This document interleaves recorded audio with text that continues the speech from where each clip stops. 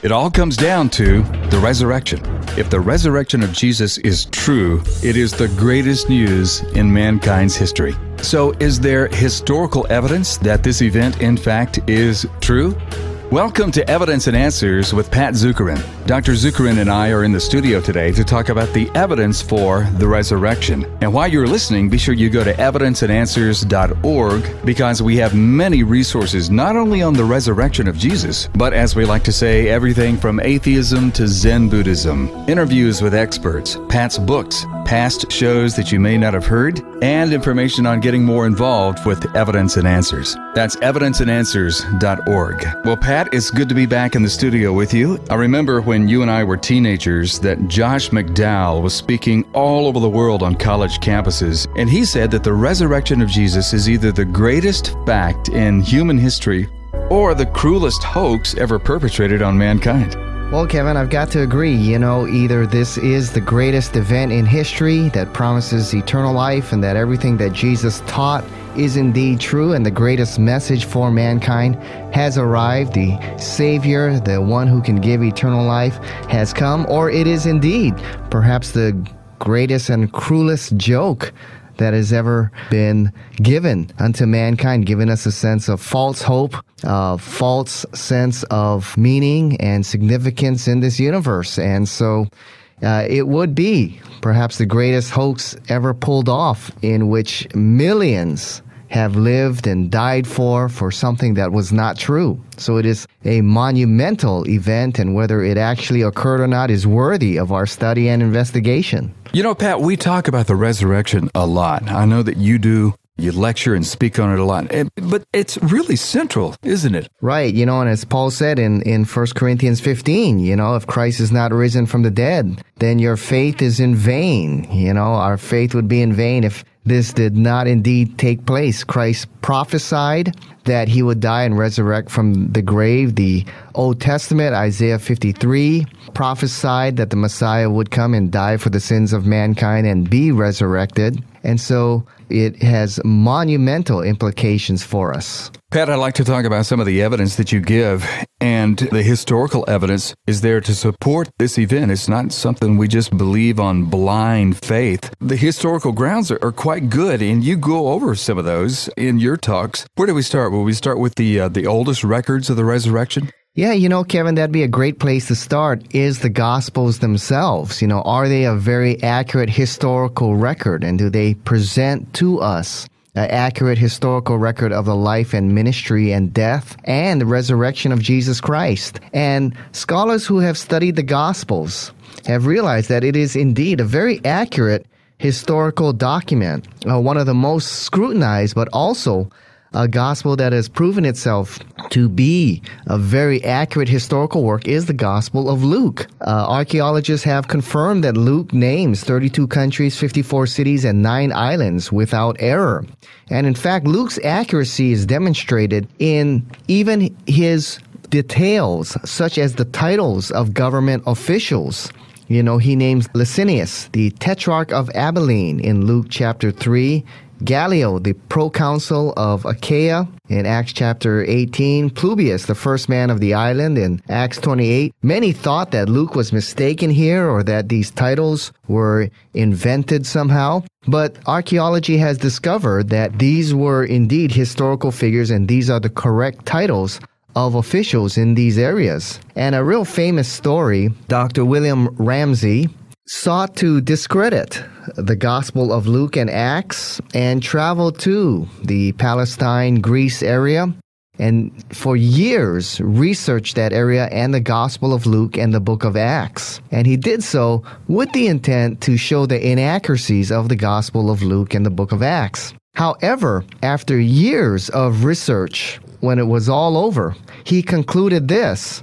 He states, Luke is a historian of first rank. In short, this author should be placed along with the very greatest of historians. And so William Ramsey gave his life to Jesus Christ as a result of the things that he discovered. And archaeologists have discovered that the Gospels are a very accurate historical record. I mean, we could go through hundreds of archaeological discoveries. I'll just give you a couple examples. Up in Caesarea Maritima in northern Israel, there's a beautiful stadium with a coliseum where they race their chariots, and an amphitheater where they did their plays. Just a beautiful stadium that was built there. And in 1961, a plaque was discovered. Now, this stadium was built in the early 1st century, anywhere from 26 to 37 AD. And a plaque was discovered, and it's called the Pontius Pilate plaque. And there's Greek words that are still on it. And the Greek is very readable there. And this plaque discovered in 1961 states, Pontius Pilate, prefect of Judea, erected a building in dedication to the Emperor Tiberius. And so here we have archaeological confirmation that indeed Pontius Pilate was a historical figure. He's a man who sentenced Christ to death, and indeed he did it during the rule of the Emperor Tiberius, as described in the Gospels. In 1990, in a royal chamber, the ossuary of Caiaphas was discovered, made front pages of Middle East archaeology magazines all over the world. And Caiaphas, as you know, is the high priest in that mock trial sentence Jesus to death. And so not only do we have archaeological discoveries that confirm the historical accuracies of the Gospels, we also have close to a dozen non-Christian historical sources, or what we can call anti-Christian sources, Jewish and Roman. And the reason I would call them anti-Christian is that they despise Christians, and you can see that in their writing. And these non-Christian works affirm many of the events and the individuals named in the Gospels. Now, Pat, the archaeological confirmation of the New Testament, that just bolsters the historical trustworthiness of it and the accuracy of it. Right. Archaeology shows that what you've got here is a very accurate historical document. And when you have a historical work that is confirmed over and over and over again by hundreds of archaeological discoveries, you can have confidence in its historical accuracy.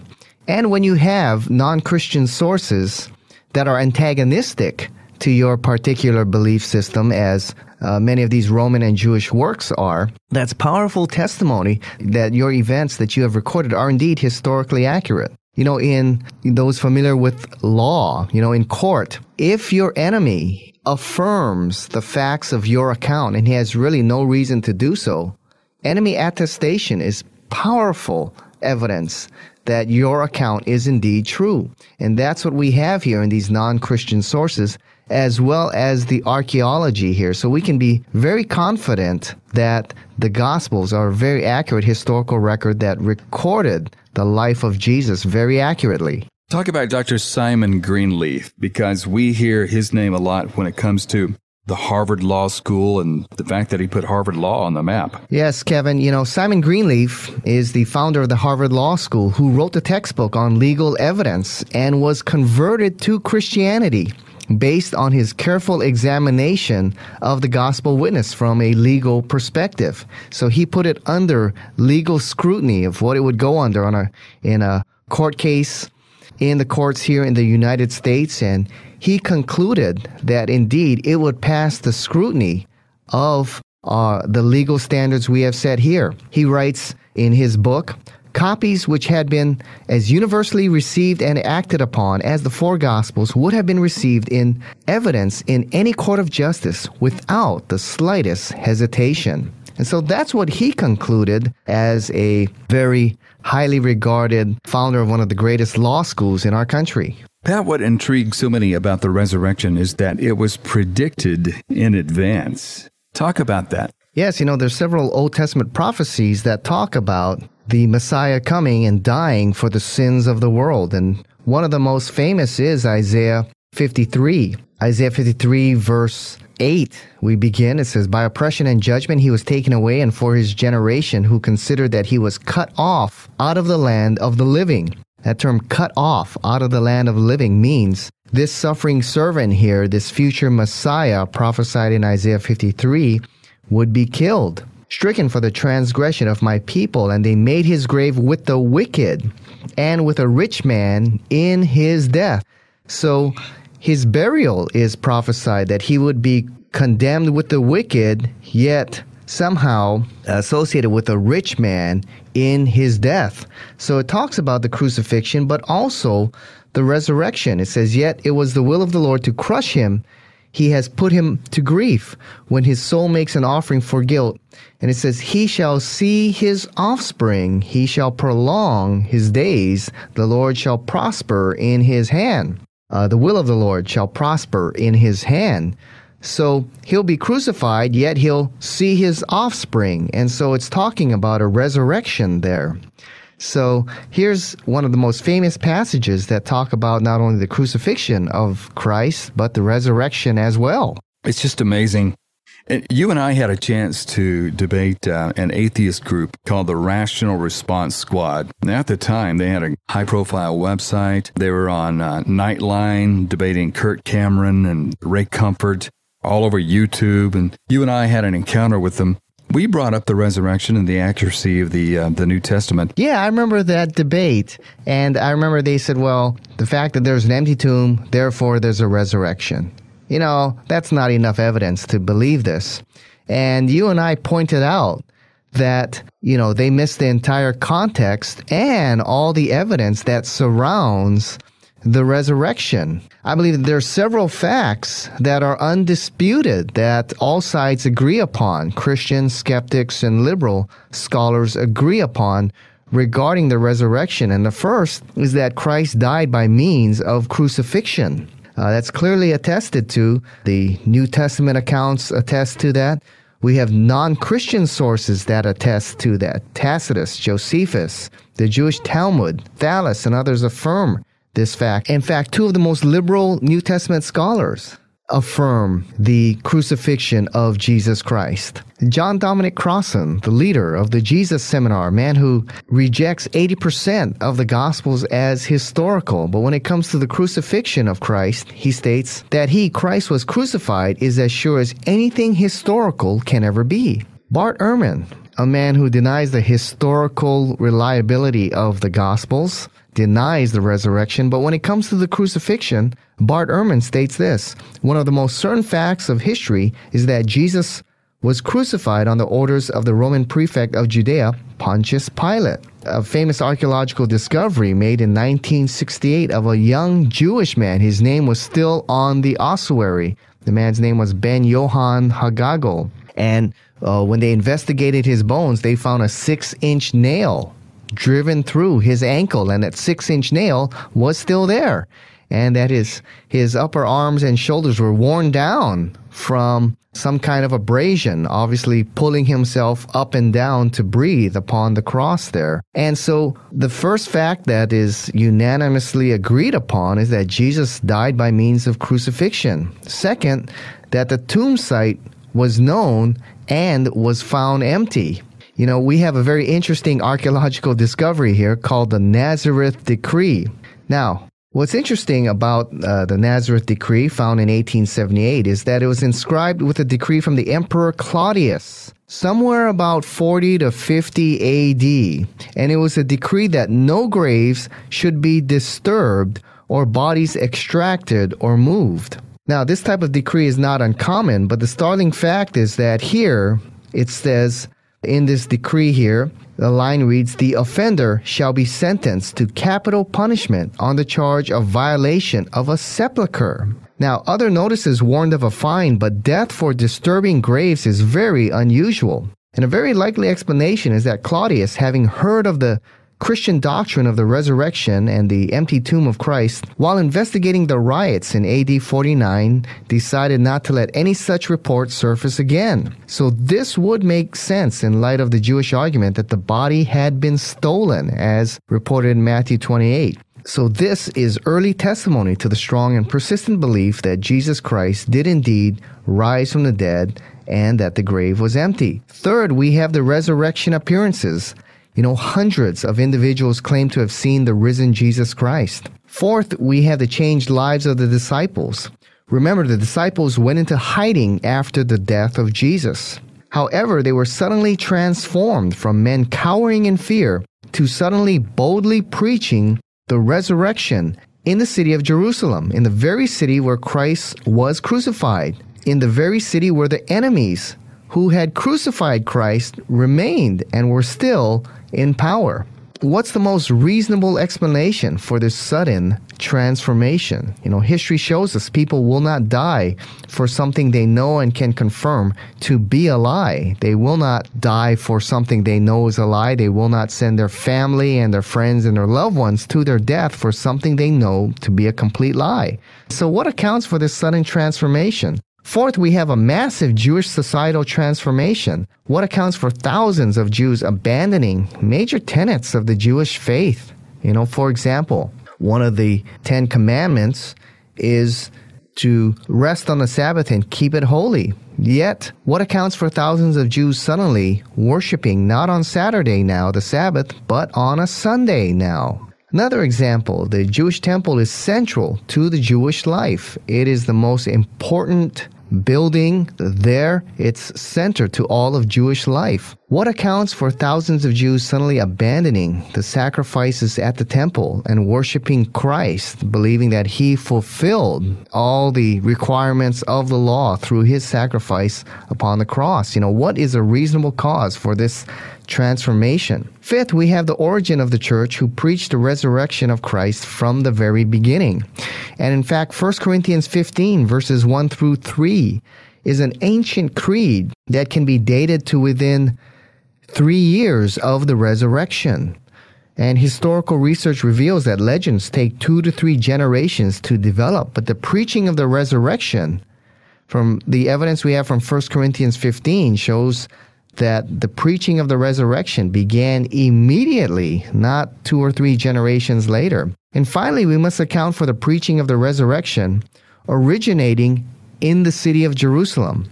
Jerusalem is the most hostile city where the enemies of the gospel remain and are still in positions of power. So in this city, many of the events surrounding the crucifixion, the resurrection, and the ministry of the life of Christ took place. Every opportunity to examine the facts are indeed there. So the message of the resurrection would have never lasted if it were simply legendary as they were preaching it here in Jerusalem.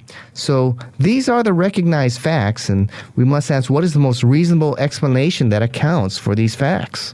Now, Pat, I don't want anybody to miss this, because you talked about what scholars affirm concerning the fate of Jesus and the events surrounding, his final days and everything. Even liberal scholars, even atheist scholars who study the New Testament, there are certain facts that they affirm, and you can go to evidenceandanswers.org and listen to our interviews with Gary Habermas and some of his speaking, because he has done extensive surveys as to what these historians and scholars affirm about Jesus. Now, you just listed some of those. And so, if I'm hearing you right, Pat, if we put all of these facts together, these ones that are just considered factual by scholars, at a bare minimum, we can conclude that the best explanation is the resurrection? Yeah, that offers the best and most reasonable explanation.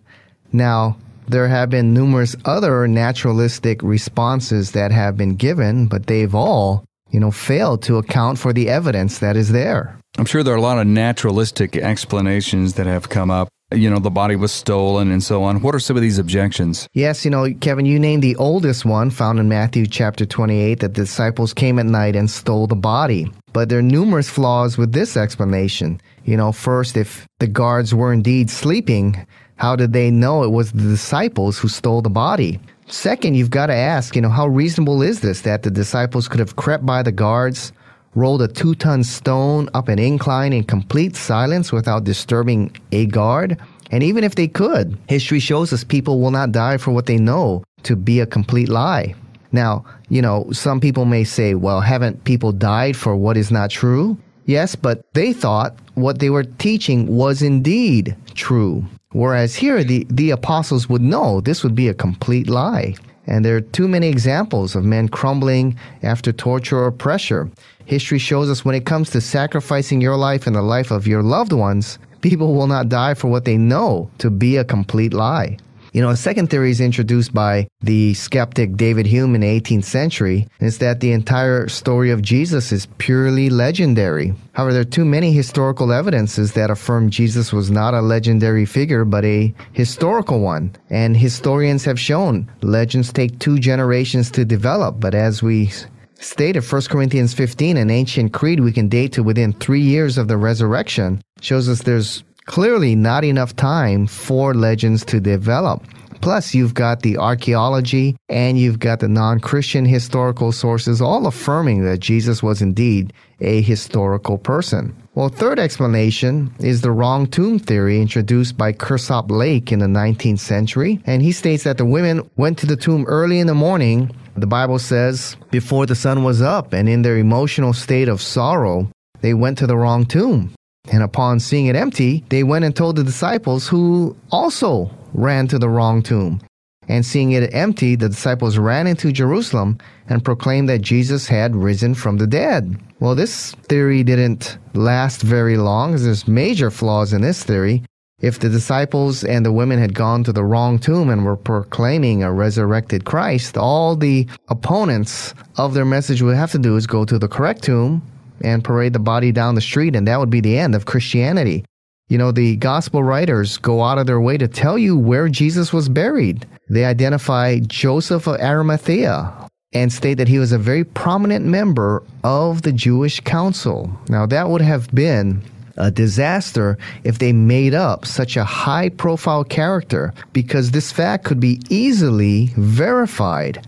So the people knew where Jesus was buried, and if the disciples had gone to the wrong tomb, all the authorities would have to do is go to the correct tomb, produce the body, parade it down the streets, and the resurrection message would have never lasted had that tomb not really been empty.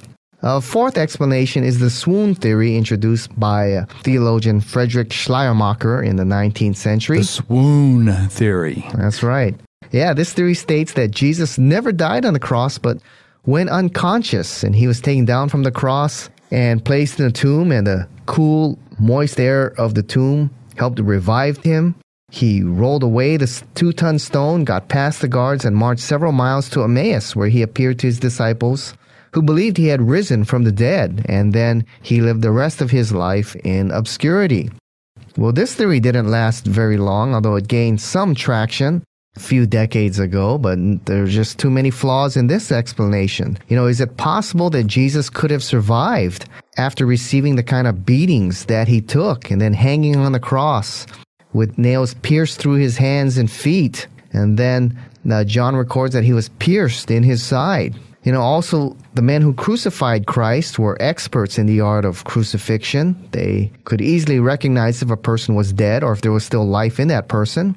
And also, according to the Jewish custom, a body is carefully wrapped and anointed with 80 pounds of perfume and spices. So it's very unlikely that the people preparing the body would not notice if Jesus was alive in some way. But even if they all mistakenly thought Jesus was dead, after sustaining such injuries, how likely would it be that after 3 days in the tomb with no food or water or medical help, how likely would it be for Jesus to regain consciousness, roll away a 2-ton stone, somehow get past the guards and walk several miles to Emmaus? And even if he could pull that off, how would he have appeared? He would have appeared as a beaten man in need of some serious medical help, not a glorious, risen Savior. So really, the only alternative explanation that's being used today is this next one called the hallucination theory. And that theory is one that I learned in college and in high school, and it's that the disciples simply hallucinated the resurrection, that they had a warm feeling or a dream or a vision that Jesus had risen from the dead, and in their joy they ran into the streets of Jerusalem proclaiming the bodily resurrection of Jesus Christ and the message of eternal life. Well, numerous flaws with that one, Psychologists have studied and shown that hallucinations usually happen to people who really want it to be true, and a lot of the disciples, like Thomas, were very skeptical and doubting of the resurrection. Paul is an ardent opponent of the resurrection of Jesus Christ. He persecuted the Christians and wanted to stomp out that message. And numerous people don't have the same hallucination. Yet here we have hundreds of people who see the resurrected Jesus Christ. And finally, if the disciples had simply hallucinated the resurrection, all the authorities would have to do is go to the tomb, produce the body, march it down the street, and that's the end of the resurrection message. So these are the 5 main alternative explanations that have been given over the past couple centuries. Well, Pat, those are the major objections. There are a couple of new ones that have come out. Let's look at that next time because we're out of time on Evidence and Answers with Pat Zukeran. And Pat, we'd also like to hear from you what our Muslim friends think of the resurrection of Jesus. So let's pick it up there next time. We want to thank you for listening, and you can support us when you go to evidenceandanswers.org. Be a part of us and help us stay on this station and keep Pat speaking out all over the world on these important topics. You'll find resources on everything from atheism to Zen Buddhism, cultural issues, and topics that we know you'll be interested in at evidenceandanswers.org. Now, if you believe that we ought to know what we believe and why we believe it, then please support us. And you can click the donate button at evidenceandanswers.org. Do it today. It'd be such a blessing to hear from you. And we'll see you next time on part 2 of Evidence for the Resurrection on Evidence and Answers with Pat Zukeran.